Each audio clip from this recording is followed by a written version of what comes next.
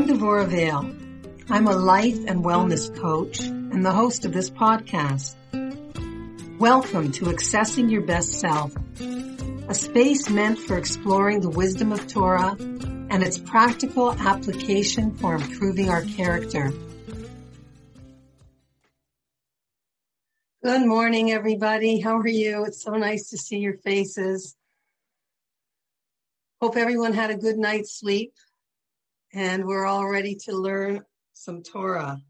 So, again, when tragedy strikes, we don't ask lama, why, meaning we don't get deeply involved in, if the building had been built better, if only they had done this, if only they had done that.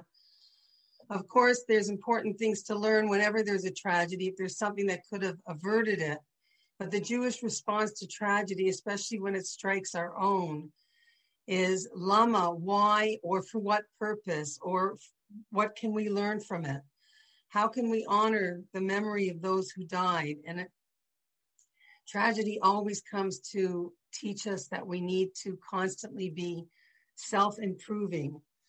So something that all of us can do is to take on one mitzvah, right? I was just thinking about it this morning. Taking on one small mitzvah in the merit of those people who are either, God willing, going to be found through this merit, or even in the merit of the people who passed on. And in this way, it wasn't in vain. So, saying a bracha on food, even once a day, is a great thing to do in their memory.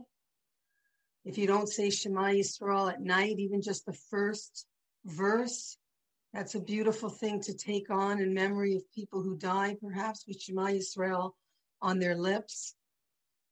And if you already are davening, adding a little bit more to your davening. Anyway, I just want to say that this class is being sponsored by Leonard and Judy Dierenfeld in honor of the yortzeit of Judy's father, Philip Platt, Feivel ben Yosef Peretz, Alav Shalom. May his neshama have an aliyah. And Judy, you should be comforted on this day through the learning that we're doing in his merit. So just quickly, we have a mitzvah. We've been learning the laws of Lashon Hara, Shmiras HaLashon, and we just have a general mitzvah that falls into the category that helps prevent us from speaking Lashon Hara, which is the mitzvah to judge other people favorably. Dan l'chaf zchus, that we're always supposed to judge people on the side of merit. The Chafetz Chaim says we should always, when we see somebody doing something and we're not sure about it, we should always judge on the side of merit and say to ourselves, well, you know what? Maybe there's a detail that I'm missing. Maybe this is, maybe I misunderstood something that they're doing. And this is actually a merit for one to do this about other people. God judges us in the way that we judge other people. When we give them the benefit of the doubt, Hashem does the same thing for us. As I've said in other classes, whenever it comes to ourselves, we always have very, very good reasons for why we did what we did. And we can always explain ourselves, even if the answer is just that I was tired or I wasn't thinking. But when it comes to other people, for some reason, we find it difficult to find even one excuse for them, for perhaps why they did what they did. So we have to try and be generous. And having a generous eye and a good eye is part of being able to curb our desire to speak badly. So let me give you 3 situations quickly. If you see a regular person who does something wrong once, you have to assume that either the person made a mistake or they didn't know. Now, what about a regular person who habitually does something wrong? Okay, so you're not supposed to be naive. You're not supposed to say, oh, well, I guess they didn't know. But you're supposed to try to help the person, either directly or through someone else. But you're not allowed to talk about that person. So if you see something that needs to be fixed, or you think that the person would like to know the information, you're supposed to either tell them directly or through somebody else if you think that that will help. Otherwise, you have to stay quiet. And the last category is a category of people who really didn't grow up knowing anything about the rights and wrongs of Judaism. This is a category of its own. And if you can educate such a person, you should do so, but otherwise you're not allowed to judge. Okay, and this is a category that encompasses so many Jews today. We have a category called Tinok Shenishba, which means Jewish people who really don't know, they weren't, even if they went to day school, they weren't brought up with the proper kind of chinuch that allowed them to really understand and know how to live a halachically Jewish life. So we have to judge them favorably. And like I said, this is so many of our Jewish brothers and sisters today. Okay, let's go back to our class on tznius. So we're going to go back into these ideas of areas in our lives where we wouldn't think, or we wouldn't necessarily recognize that this goes under the category of tzniut. Again, when we started this class, we said a lot of people have this misconception that tzniut is this very narrow topic that has all to do with women's clothing, right? Or like we said in another class, it has to do with male-female relationships and how we behave out there. But sometimes we forget that the major definition of tznius is the idea of covering one's ego. Lehatzneya means to cover. It's about developing internality. And we said that 1/3 of the Torah, according to Micha, who tells us in last week's Haftorah, that what does God want from you? He wants you to do justice, perform acts of kindness, and walk tzneya lechet im Elokecha. Walk modestly, walk b'tzniut with Hashem. So we're going to develop this idea again in this week's class and continue this until we end this series. Okay, so there's a concept called spiritual ostentatiousness. Okay? Now, the same way a person shouldn't show off their material stuff, because obviously this is not covering the ego. This is not focusing on one's internality. The same is true with being spiritually ostentatious. Now, what do I mean by that? I don't know if you've come across it, but, sometimes we'll talk about women in particular, right? Sometimes there are people who like to show off their piety, their spirituality, right? Either they might give other people correction, or in themselves, when they do things, they'll do it in a loud way. So, we always have to look at the context and the kavanah. So let's say a person who likes to say their blessings out loud. Now, there can be two types of people who do that. One is a person who's being spiritually ostentatious. Look at me. You see how pious I am? I say my brachas out loud. I say them slowly. I have kavanah on every single word. But the goal and the intention underneath it is a sort of, look at me, look how pious I am, right? And of course, a positive way of doing this, because of course there is an idea of saying a bracha out loud. In other words, it's not any more showy necessarily than a man who puts on tefillin, right? Where you can see externally the tefillin. But if the intention is, let's say you're saying the bracha out loud because the person next to you can answer amen, okay, then that's fine. Then it's coming from the right place. Or like we say, if it's going to inspire the people around you to want to do more, then also that's a good kavanah. But we have to be careful with spiritual ostentatiousness. Now, I'm sure many women here don't even know what that means, okay?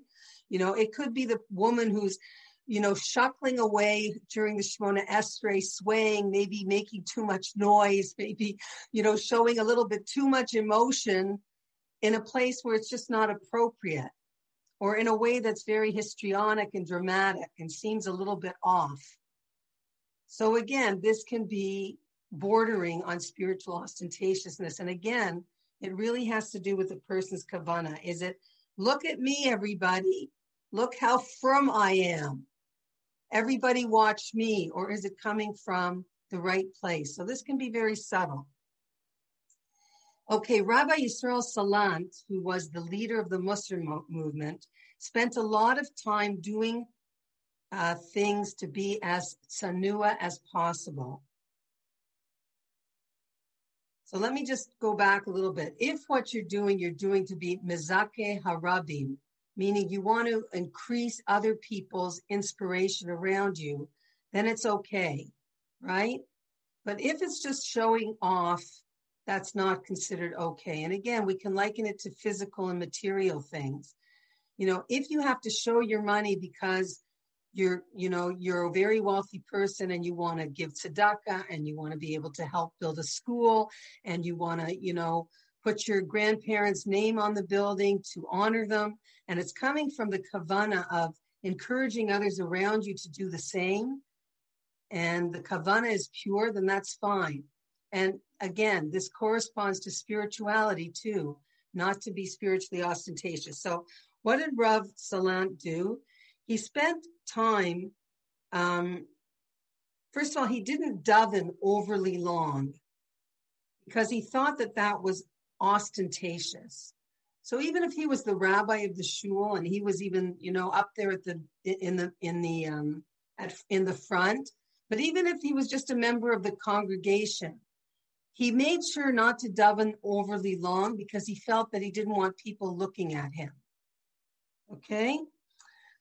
He also, I think I mentioned this in another class, he also tried to memorize as much of Shas by heart. Shas is the entire Talmud.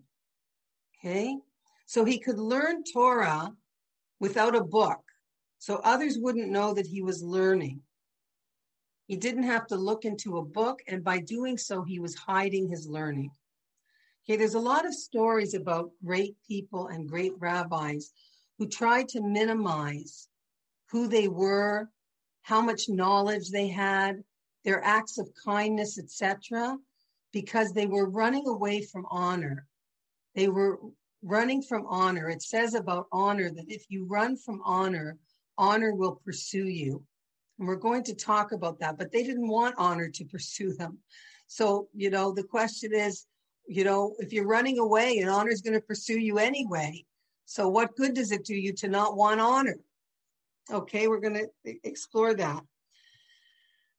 So I just want to give you another example. So again, on the one hand,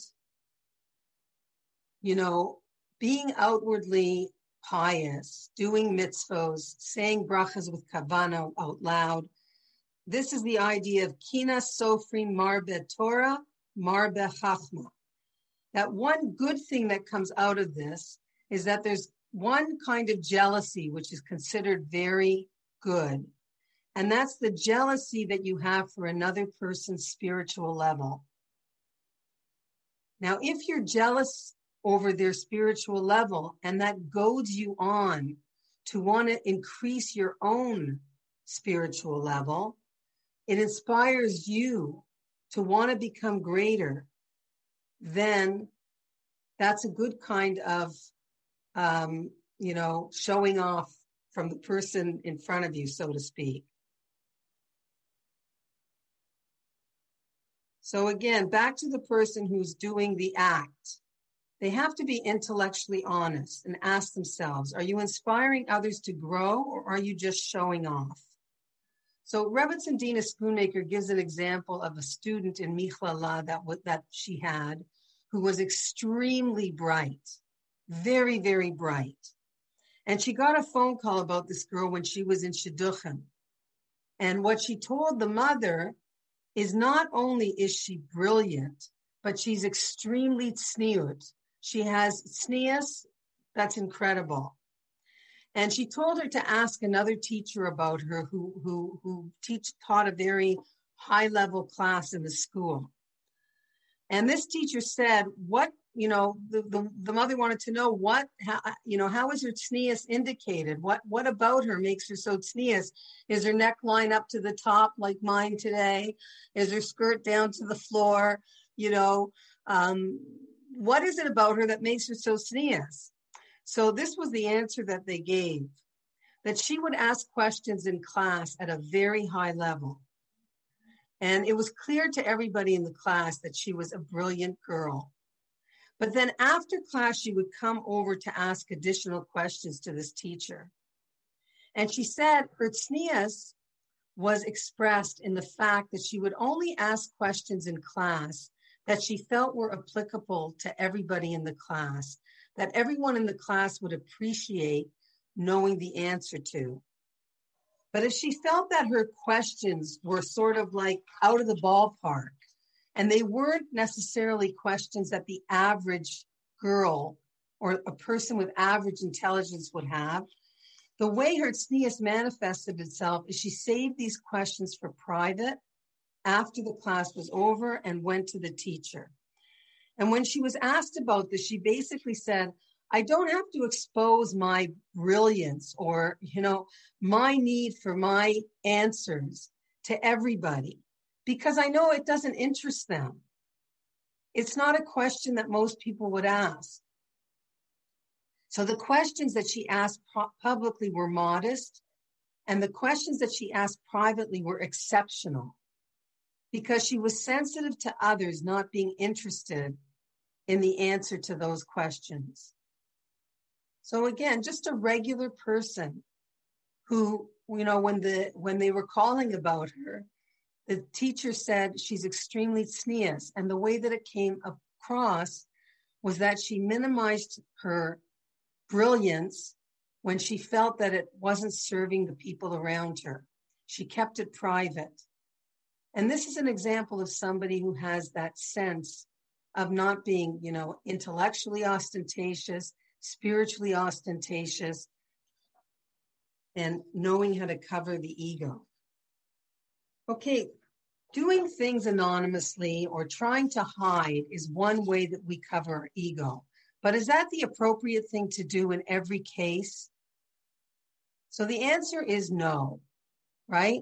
We have to be sensitive to when it's a good thing to be discreet, to hide oneself, and when actually it's a better idea to step up to the plate and expose ourselves, if you like. So let's say doing a kindness anonymously or letting somebody know. For example, let's say there's a sick person and there are a group of women that got together to send a platter of food and wrote down on a card the people's names who are involved in this gift. So obviously here you don't need to be tsanua. You should put your name on the card because this sick person is going to get chizuk from the fact that you were part of this mitzvah. There's actually a Gemara that talks about the idea that when you do something for somebody else, you should let them know. And the example that they give is somebody who feeds someone else's child. Let's say some kid is playing at your house with your kid and you end up feeding them dinner, or you end up, feeding them lunch, or even giving them a snack so that they won't be hungry. So this is an interesting thing that this is written in the Gemara, but it's basically saying that, you should let the parent know, hey, by the way, I fed your kid today, right? Or I took your kid, I picked your kid up from school. Well, obviously you're going to let them know so they don't pick them up themselves and find that there's no kid there. But let's say you gave them a ride somewhere and the parent would never have known this. So the Gemara says you should let people know. Now, why are you letting them know? Are you letting them know to say, you see what a great person I am? You see how much chesed I do for you? I sure hope you're going to do chesed for me like this one day. No, what Rashi says here, and this is a very subtle type of thing, how to get this right and how not to get this wrong so that it doesn't look like you're bragging. But he says, actually, when you tell people about the things that you've done for them, you're increasing love between the Jewish people. It increases love among Jews. So Rashi says you should tell people this. So basically, we have to know when to use tzniut and when it is not appropriate. We always have to ask ourselves, al cheshbon ma, what's the accounting? What are my motives? Am I doing this because I want to show off? I want to say something great about myself? Or am I trying to increase love and let you know, I did this for you. I just want you to know that.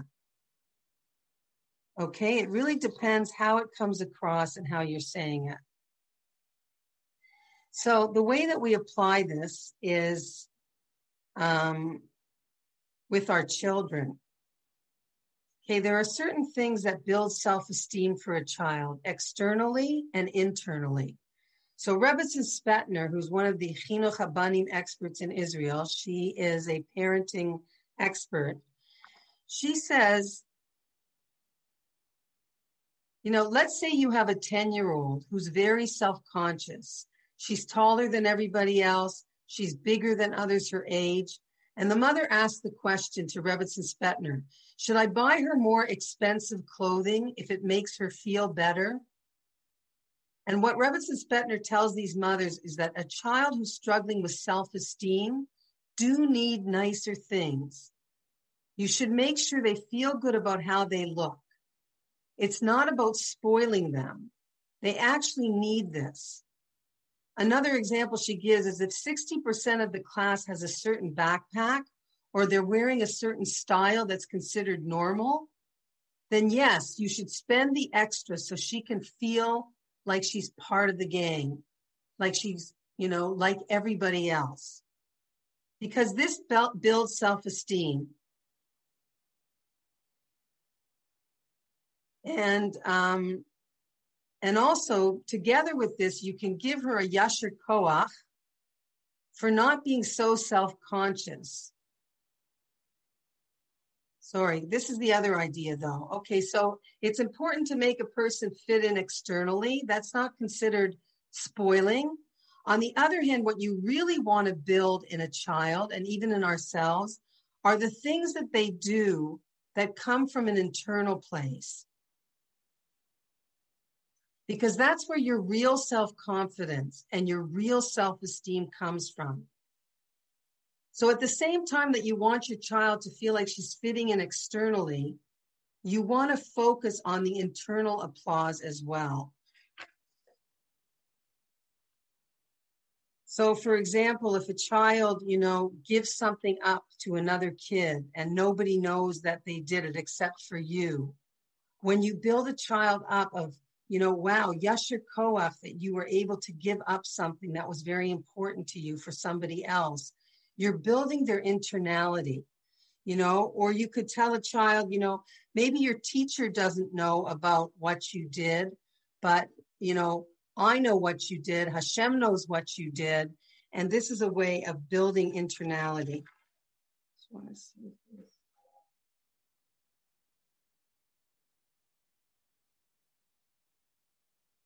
So when a child does something that's not necessarily what everybody else is doing, but they do it because it's the right thing to do, or they do it because their internal self tells them that this is what Hashem would want them to do. When you give them a yasher koach for that, when you tell them, you're amazing, that you didn't go with your friends, that you weren't influenced, what you're doing again is you're building a deeper sense of self-esteem, a deep sense of internality, which again is the source of tzniut, of being able to say, even if everybody else is doing something, I'm going to do something differently. And even if nobody knows, this is going to build me internally.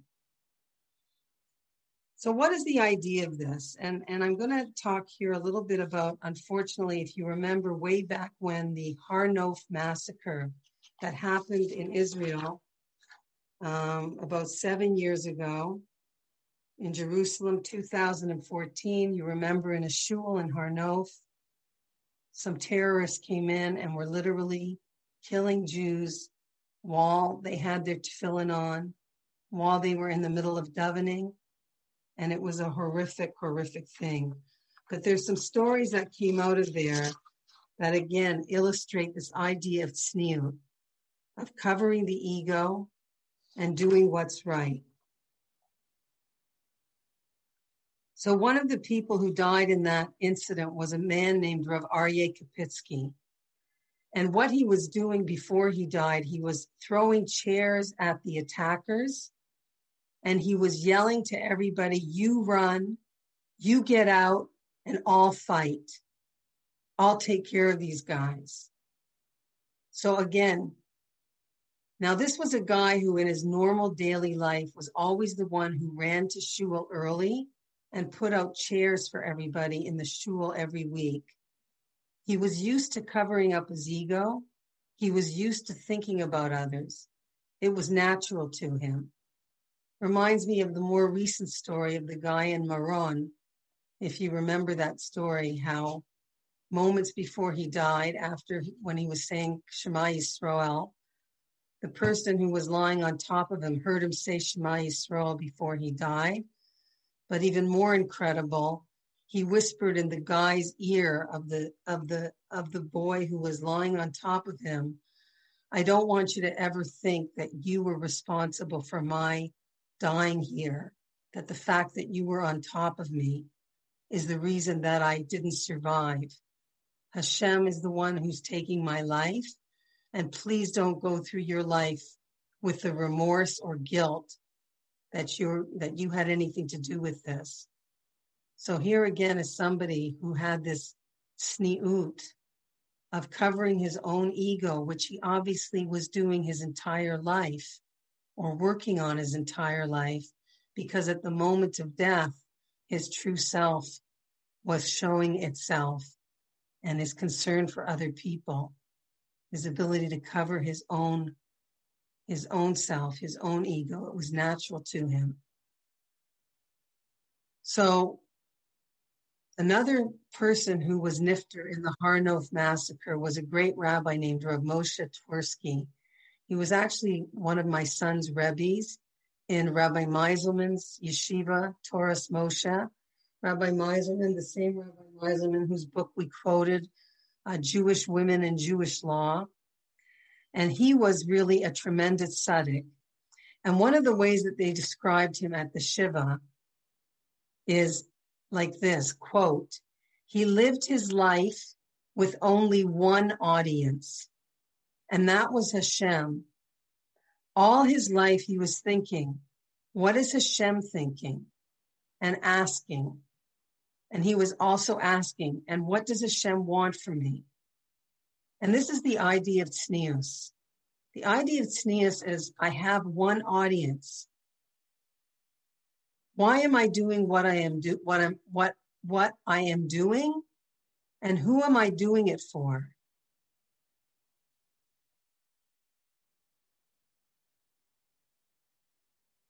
So how does this apply to us as women? So when you're doing something that you know Hashem would approve of, then you should do it without reservation. In other words, even if the people around you have questions about what you're doing, or they're, judging you in terms of what you're doing, if you know that your intentions are for Hashem, then you should not second guess yourself. So Dina Schoonmaker gives some very practical examples. She says, let's say you want to, people need a place to come for Shabbat. And normally you invite people for Shabbos all the time.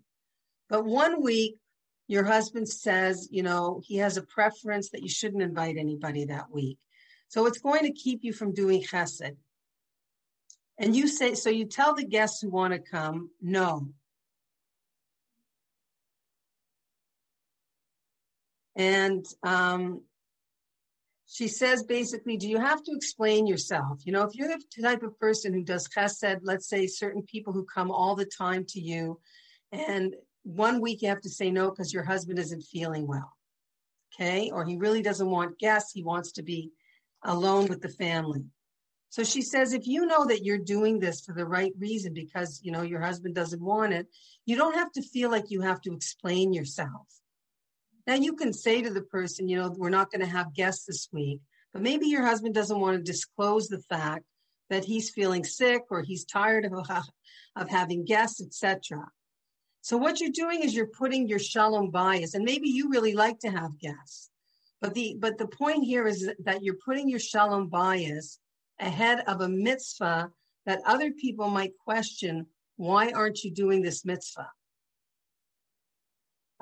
Or let's say she gives another example, a child to whom you give something that's way out of your price budget. And others know about this. It's something that they can externally see. And they look at it and wonder, why do you do this? So why do we have to explain to other people why we're, let's say, giving this kid an extra gift or buying this person, you know, beautiful clothing that's out of our budget that other people might say, gee whiz, where does she get the money to buy these designer clothes for her kids, right? She says, why do we have to explain to anybody what we're doing if it's going to jeopardize the privacy of that child? You know, we don't have to explain why we let the kids skip school or get that toy or wear that outfit, because the one audience knows why. To Hashem, it's clear. So why do we feel the need to explain it to all our neighbors? So the reason that we do this is because we don't want to feel different, right? We feel like we need to explain ourselves. And it's usually, when we do this, we usually do this out of our own discomfort, not because we're feeling like, you know, what we're doing is for the one audience, is for Hashem, who knows our true intentions. And nobody else has to know, especially if we're sacrificing the privacy of those people or persons that we're doing this act for, that other people, let's say, are questioning.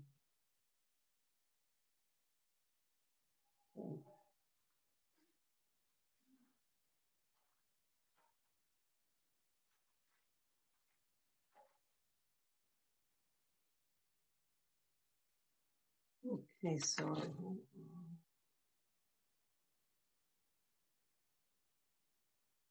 so we all have heard of this idea of Maris Ayin. Maris Ayin is when you worry about what other people think, right? And it stops you from doing a certain act because, you know, it might be questionable. I remember when I was a kid in the olden days, when margarine, I guess, was still something new, right? And we'd have it on the table with hot dogs and chicken or whatever. And my father used to use that as an example of Maris Ayin, that if people don't know that it's margarine, they're going to think there's butter on the table, right? But the idea here is that when do you have to worry about Maris Ayin, or what we'd call fitting into the community in this case, you know? And when you don't have to worry about what other people think, when society notices certain externals, or where a certain community that you live in has certain sensitivities and you're not following them. Now, they may not necessarily be, you know, violations of halacha that you're doing, but you're not following those because, you know, you're not comfortable with it. One of the examples Rebbetzin Schoonmaker gives is with the way women dress in certain communities. So you might live in a community where the level of tznius, of dress, is on a very, very high level. But you don't dress that way because, first of all, your husband doesn't like you dressing that way. And the way that you do dress is within the parameters of halacha, but it's not necessarily the strictest, you know, parameter. Because we know in halacha, it's a road that people travel, and there's different ways that you can travel down it and still be in the parameter of halacha. So what she's saying is you don't have to be apologetic for the way you dress, because you know that the reason you're dressing this way, Or the reason you're wearing this sheitel is because your husband prefers you in that sheitel. Oh, okay. Anyway, he just came in to tell me to take off the sheitel. No, he doesn't like the sheitel. Okay. Anyway, listen. So again, the question is always, why are you doing what you're doing? You don't have to worry about what other people think. If you know that what you're doing is the right thing that you're doing, that it's Hashem who you're concerned with, and you're developing your internality and your relationship with Hashem by saying yes, by saying no, by doing things a little bit differently, as long as they're coming again with pure intention. Okay, I just want to see what I want to talk about now.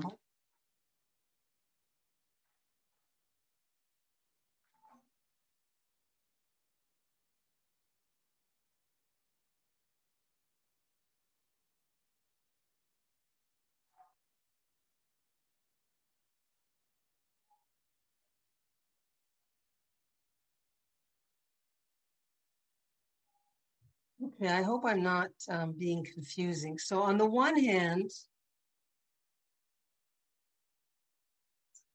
tznius is something where you have to judge the situation, when you should be quiet, when you should be discreet, when you should not expose yourself, and other times where if you didn't expose yourself or tell people what you're doing, it wouldn't be a good thing to do. So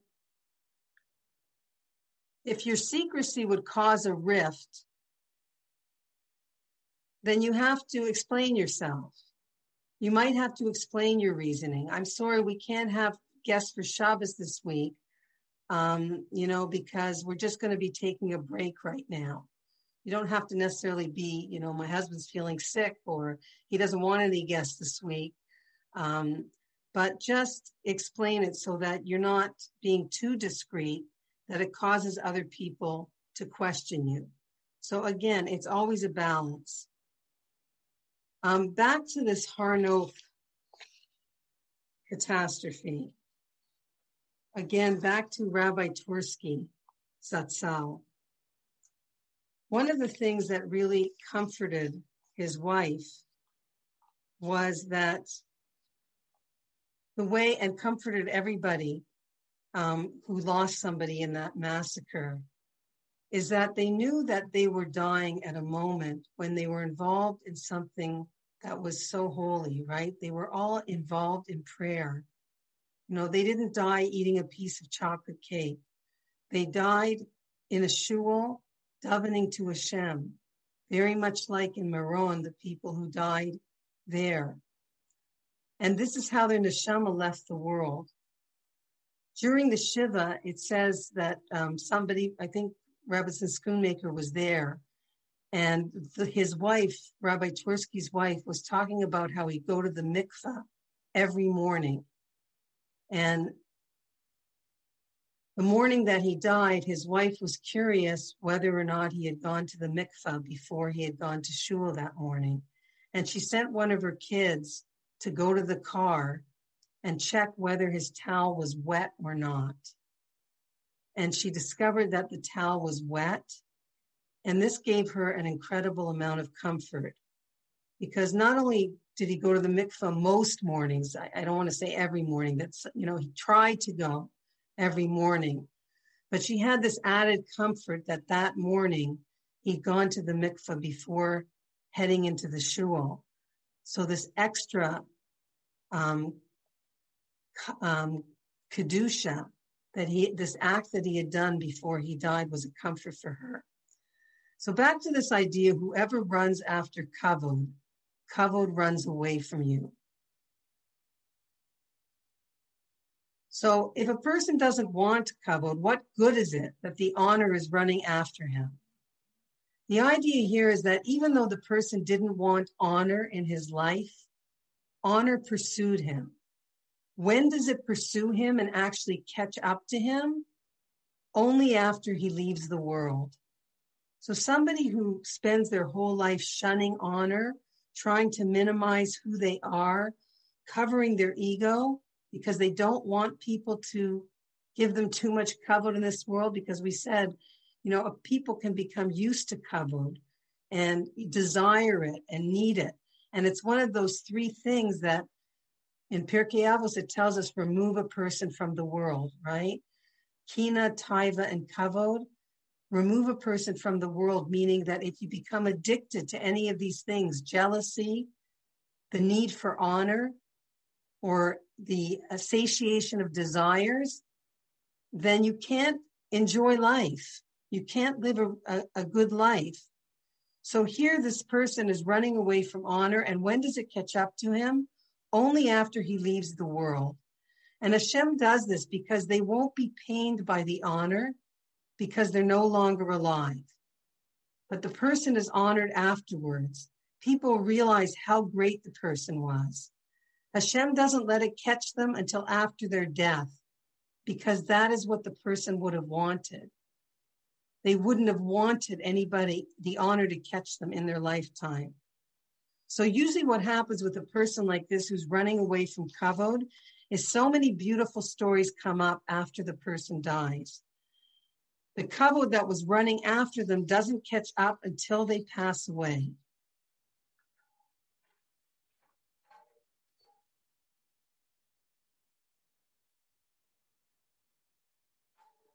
So in order to really be able to internalize this idea of Hashem being the only audience that matters, we really have to use visualization, and we have to have a mantra that brings this down to real life and can help us. It only matters what Hashem thinks. It doesn't matter what everybody else thinks. Mantras are good because they help us access an idea throughout the day. So the mantra for tznius would be, what would my one audience think of this? Or why do I care what others think when there's only one audience that really matters?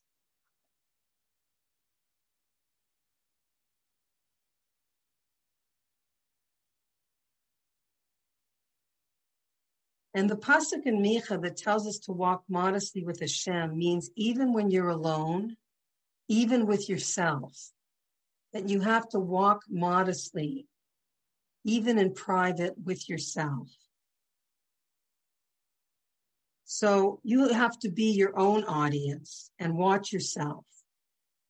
I made a meal for someone even though I had strep and I was so busy. Wow, I'm really something great. Look what I'm doing. I'm amazing. So there's a concept of celebrating yourself that's not considered tzniut, that's not considered modest.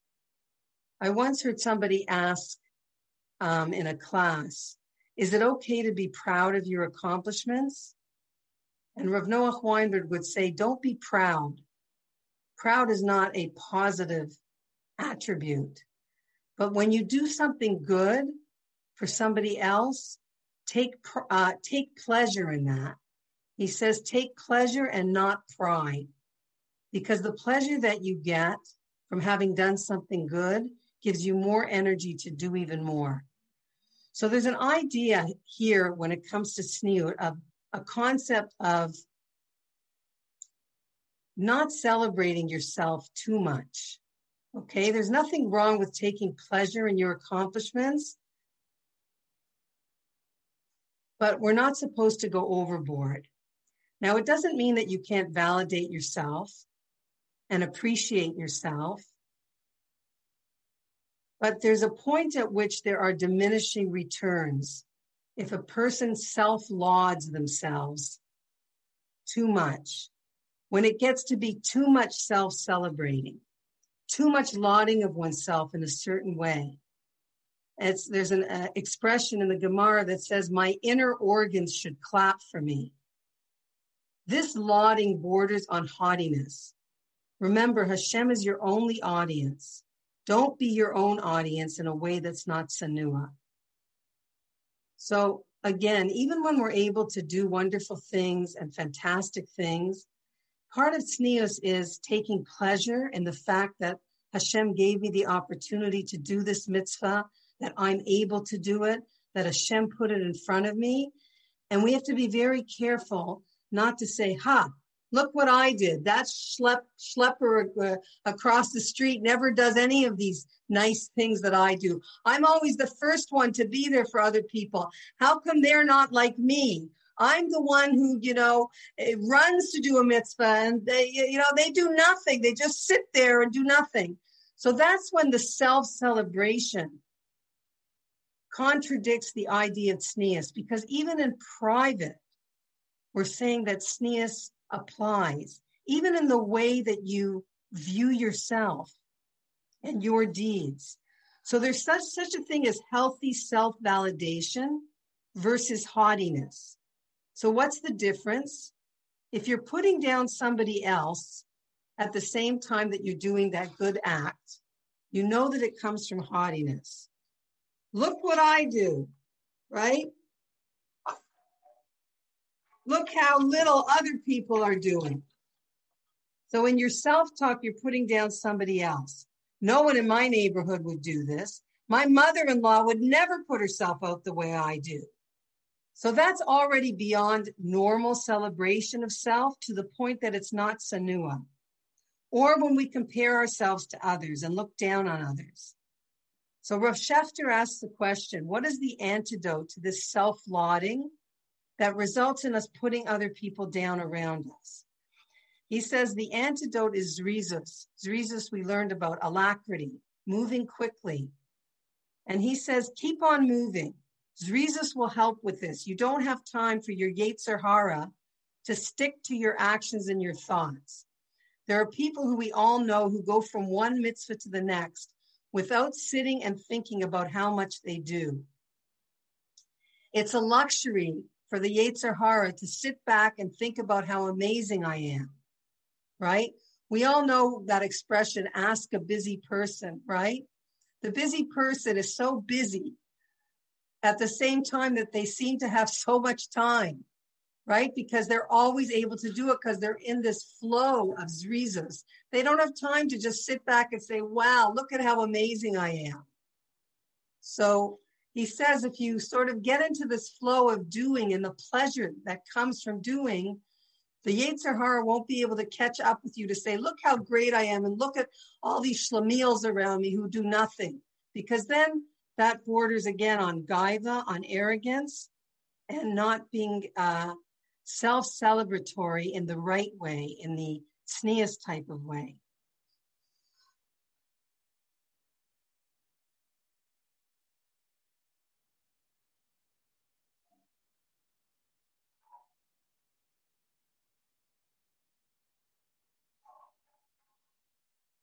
Okay, I'm going to end a little bit early today, but I hope that some of these ideas are clear. I mean, our main theme for today's class is the idea of having one audience.